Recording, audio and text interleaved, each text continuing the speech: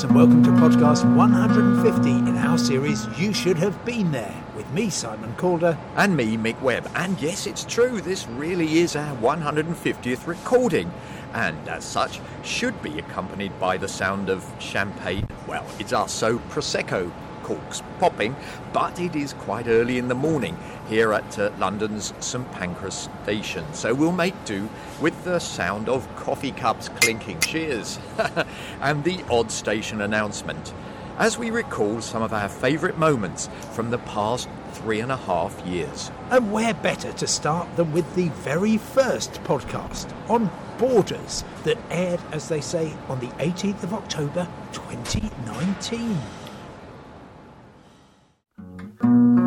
Hello fellow travellers, and welcome to You Should Have Been There. It's a new podcast about travel and travellers' tales, and with me to tell a few of them is the man who pays his way, Simon Calder. And with me is the producer, travel writer and polyglot. He speaks many languages, Mick Webb, who tries to get me to pay his way as well. We have travelled rather a lot together for work and pleasure, and despite that we can still just about bear to talk to one another and indeed to you. We're going to kick off this first podcast by talking about frontiers, borders. Something that I think you've crossed many times in your professional life. Yes, of course, it's necessary, and it's also exciting, and it can be very frustrating, but the great thing about almost all the frontiers I've ever seen is that they are ridiculously porous, and, for example, in some wilder parts of the world, their sole purpose is not to control the flow of people across borders from one country to another. It's a job creation scheme, and given that you and I have both been to some fairly sleepy frontiers, we seem to be the entertainment. An example which springs to my mind is when we travelled from Colombia to Panama in I think it was the late 90s, wasn't it? At a time when the FARC guerrilla were very active in that region. And also equally active were the militia, who were mainly off-duty Colombian army personnel who were being paid quite a lot of money to try and kill them. Well, yes, and also a good selection of narco smugglers as well, who wanted to get across the frontier. And of course, this is maybe the most porous frontier in the world, since the actual border is, well, the Darien Gap. We weren't trying to go straight through the middle. We'd been warned by the British Embassy in Colombia not to try that. We were trying to skirt around the side, and my goodness me, we did seem to succeed. Yes, we did, even though we nearly fell at the first hurdle, because the border guards at the tiny crossing were not impressed by our recording equipment. We were making a documentary for Radio 4, and they were not keen to let us into Panama until we explained that we were bird watchers, which seemed to do the trick. And I remember that it was getting dark and they had to borrow a torch from us to search our baggage, while the howler monkeys howled in the surrounding jungle. Oh, Mick, those were the days. Well, yes, and you know that back then, when we recorded that first podcast, the UK was still in the EU, and you could be forgiven for forgetting that there was a border between us and France. Not now, though. I've heard you a lot on the national media this week, reporting from Dover.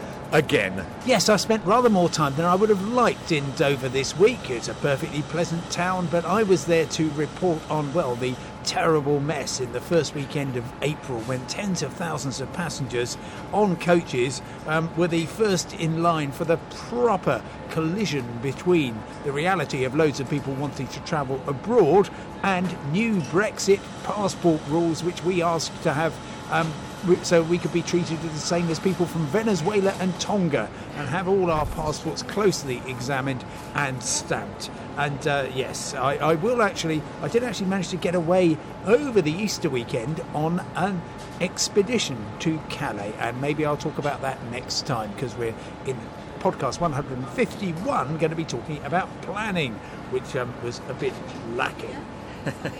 Well, why am I not surprised to hear that? But let's get back to our celebration of ourselves. Over the course of our 150 podcasts, we have chatted about all manner of travel-related subjects, from the trivial, but still interesting, like weird local drinks, to the serious and sublime, like travel philosophy, and one of my favourites last year on psychogeography, where we met up with Jean McNeill at London's Barbican Centre for some philosophical enlightenment, with a strange but fitting intervention from nature. Jean McNeill, tell us where we are and what's going on. You're in charge. Yikes, Simon. Well, you've come to the wrong person, because I do know the Barbican quite well, but it is such a labyrinth here. I have to say, I still don't know where I'm going, and I've got a really good sense of direction. So I hope we're going to go to the left, and then we're going to find some coffee. I see where we're going. I know where we're going. We're going over there.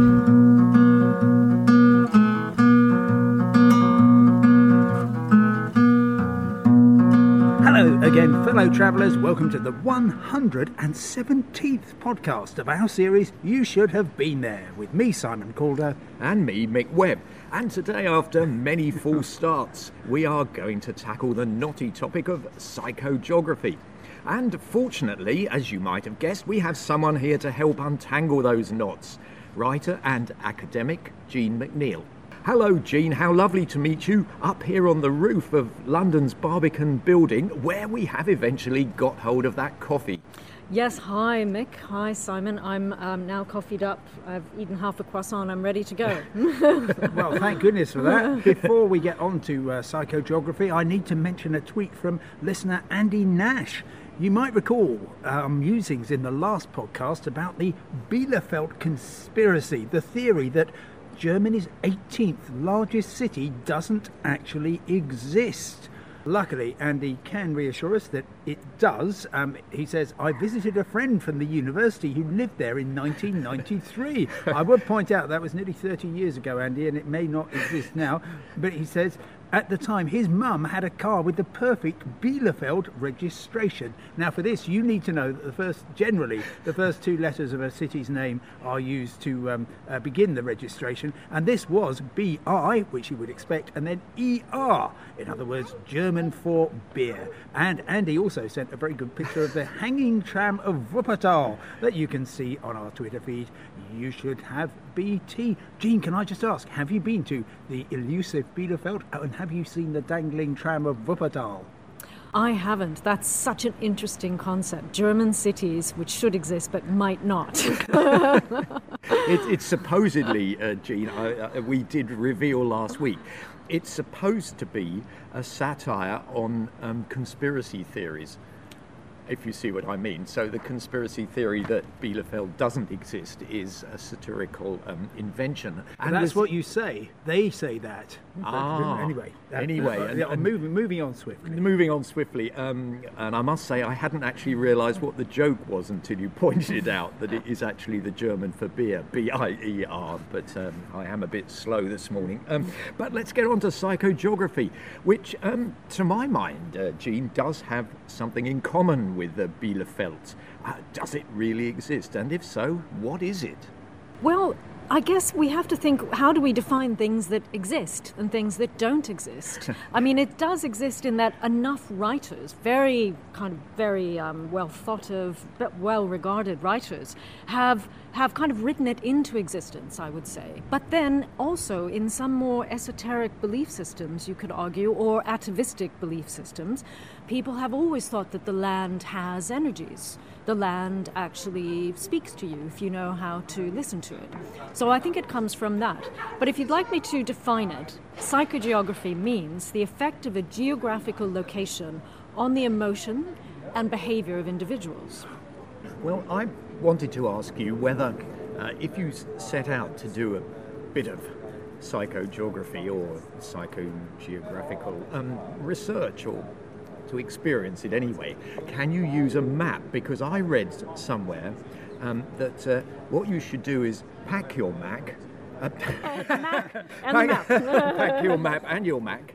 But then leave home, hang on to your Mac, obviously, if you're in London, but throw the map in the first bin you see, and then just head off somewhere random to where something takes you. Is that fair enough? I think that's the sort of classic kind of 20th century, early 21st century psychogeography as practiced so brilliantly by Ian Sinclair. But I think, in his work, I should say, let me just say what he does, I think, which is quite unique, is he uses the city to riff off of all sorts of different types of thoughts and considerations and, history, politics, the self, desire, he uses the city as a kind of scaffold. And I think, yes, but you need to know where you're going to a certain extent or have a plan. Do you need to In have his work, he always has a plan, I think it's fair to say.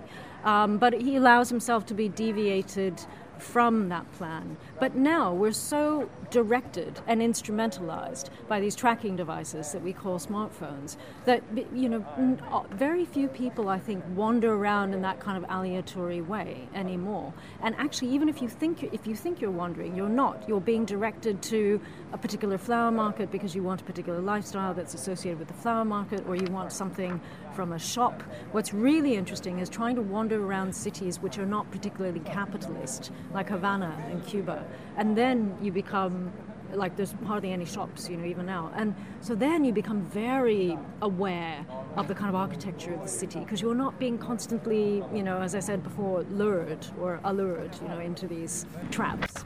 And you haven't. There we go. That's a very fine. There's the ghost. There's the ghost. The wind has just blown my script all over the Barbican. Oh, Excuse me, I'm just going to go and find it. God, This is a very psychogeographic moment. There goes Mick looking for.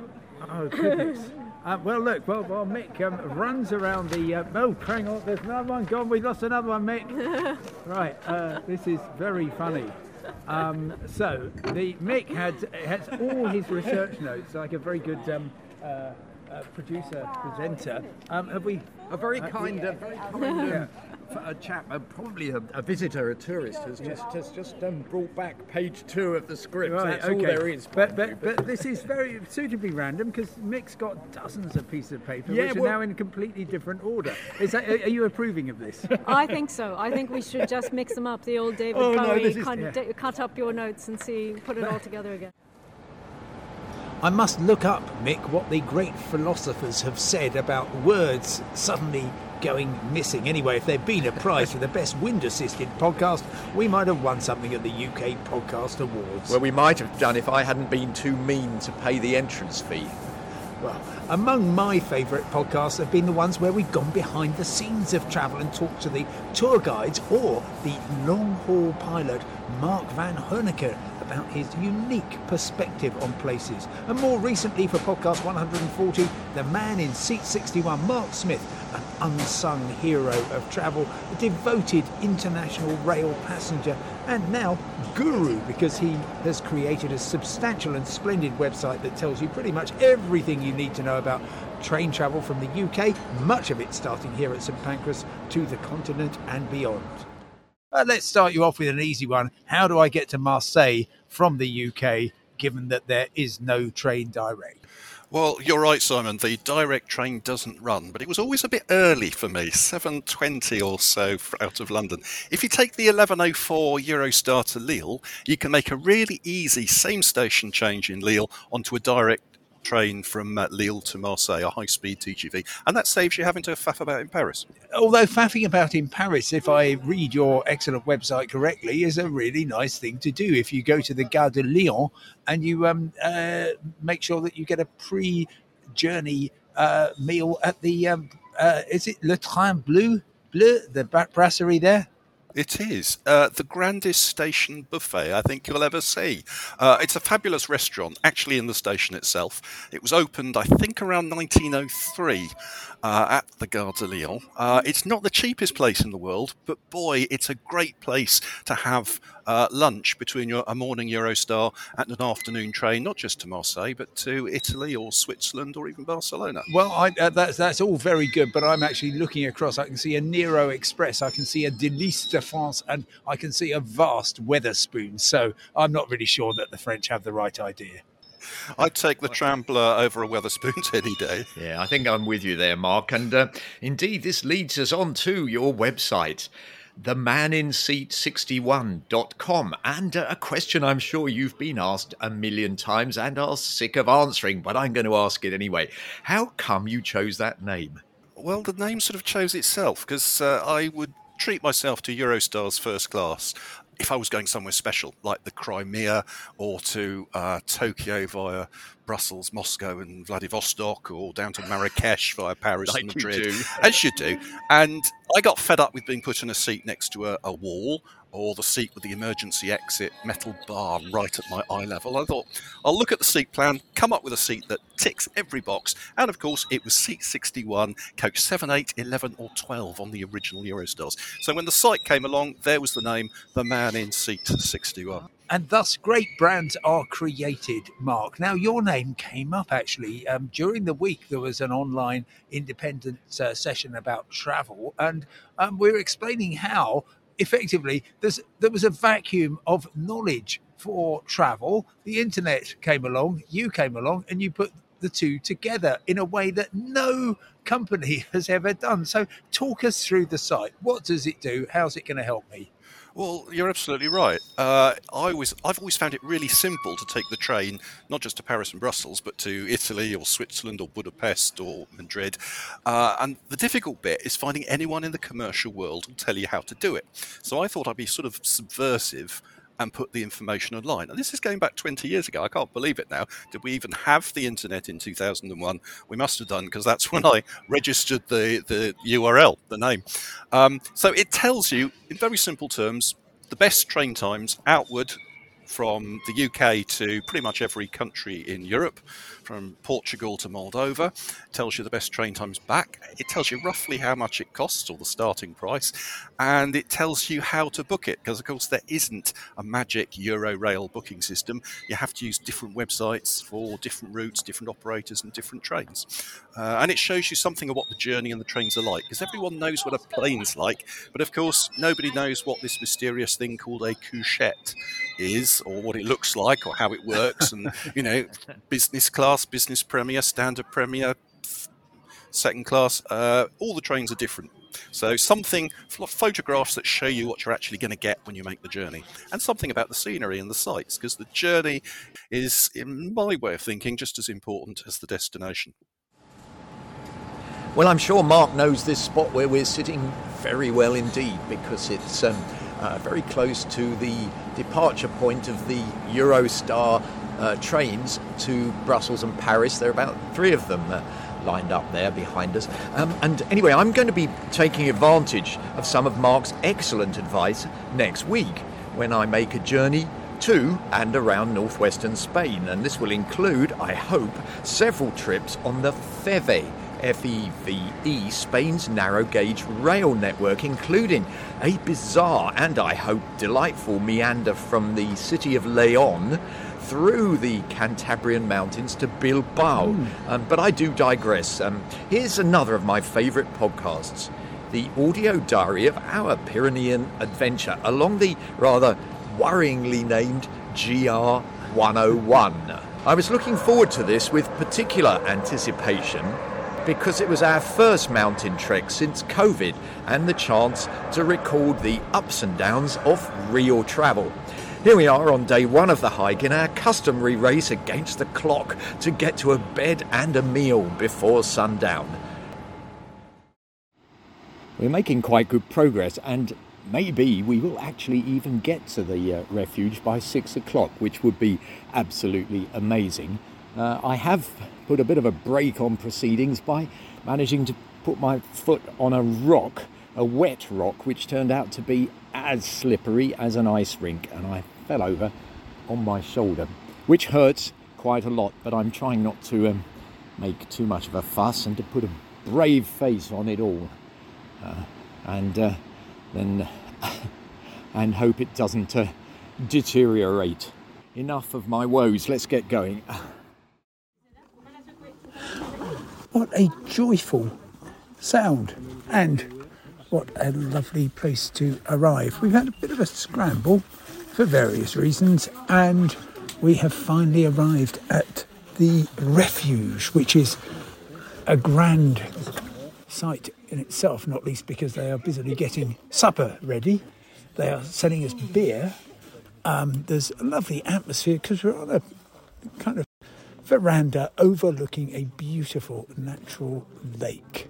And there's glacial, towering cirque, I would say. Is that a cirque?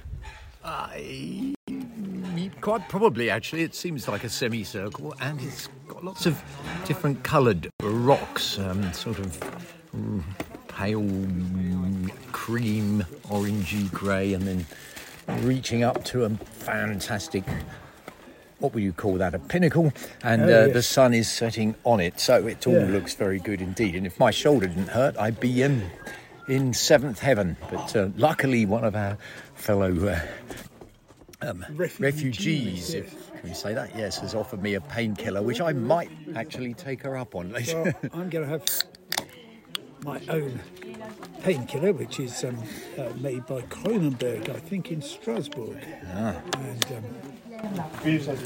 Alsatian beer. And I'm very, very glad to be here. You're very good health. Good. Well done. Cheers. Mick is brilliant at organising these expeditions. He plans everything meticulously, but as you heard, things often go awry. Yeah, not just the shoulder injury, but loss of my favourite sunglasses, which caused quite a lot of a kerfuffle, involving not just you, but a couple of very nice passing young mountaineers. That was podcast 125, Many a Slip, which I think was one of our better titles. But let's finish with my last choice of something which has become an annual treat for me. The You Should Have Been There Very Hard Christmas quiz, which you compiled brilliantly, Mick. This year's took the form of a boxing match, with each of us trying to land a blow on the other in rounds that were announced by a very feeble bell.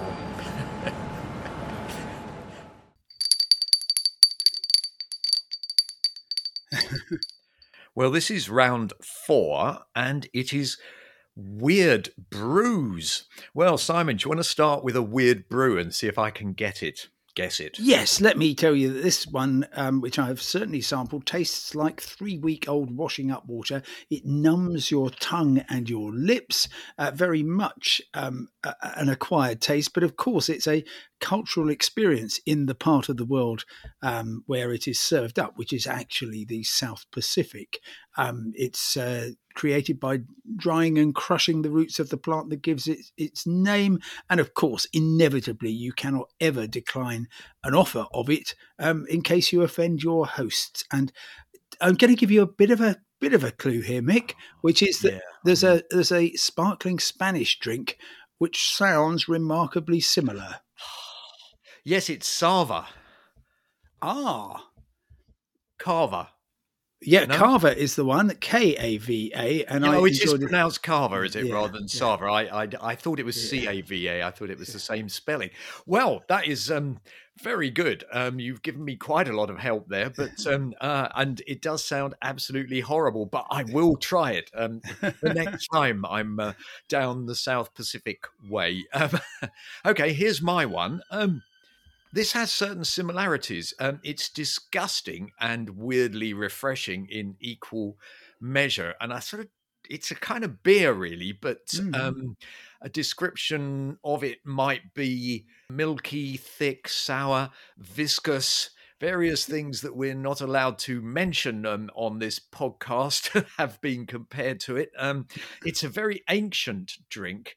It was supposed to cure everything. It was the drink of the gods, according to the priests. And it has made a bit of a comeback in its country of origin. I'm going to give it a guess, Mick. I'm going to say kvass, which I believe is fermented mare's milk, very popular in Central Asia. Well, cracking guess, but not at all correct. And it's probably very similar, actually, in flavour. This is pulque from sunny Mexico. And Right, tell me actually more. it's made from the maguey cactus, which is the one that also gives us mezcal. These days, you can actually drink the original, or you can get a sort of a sanitized version of it, really, with fruit and grains and a bit of kind of nice flavor added, which is called curado, and it's quite popular, I believe, in some of the bars of Mexico City. Although it is actually best drunk in Oaxaca. Ah, well, Mick, cheers. I imagine it's not quite as alcoholic as mezcal. No, not at all. It's really a kind of beer, sort of 2 to 4%, as against mezcal, which I imagine is about 99. But let's get on, though, too.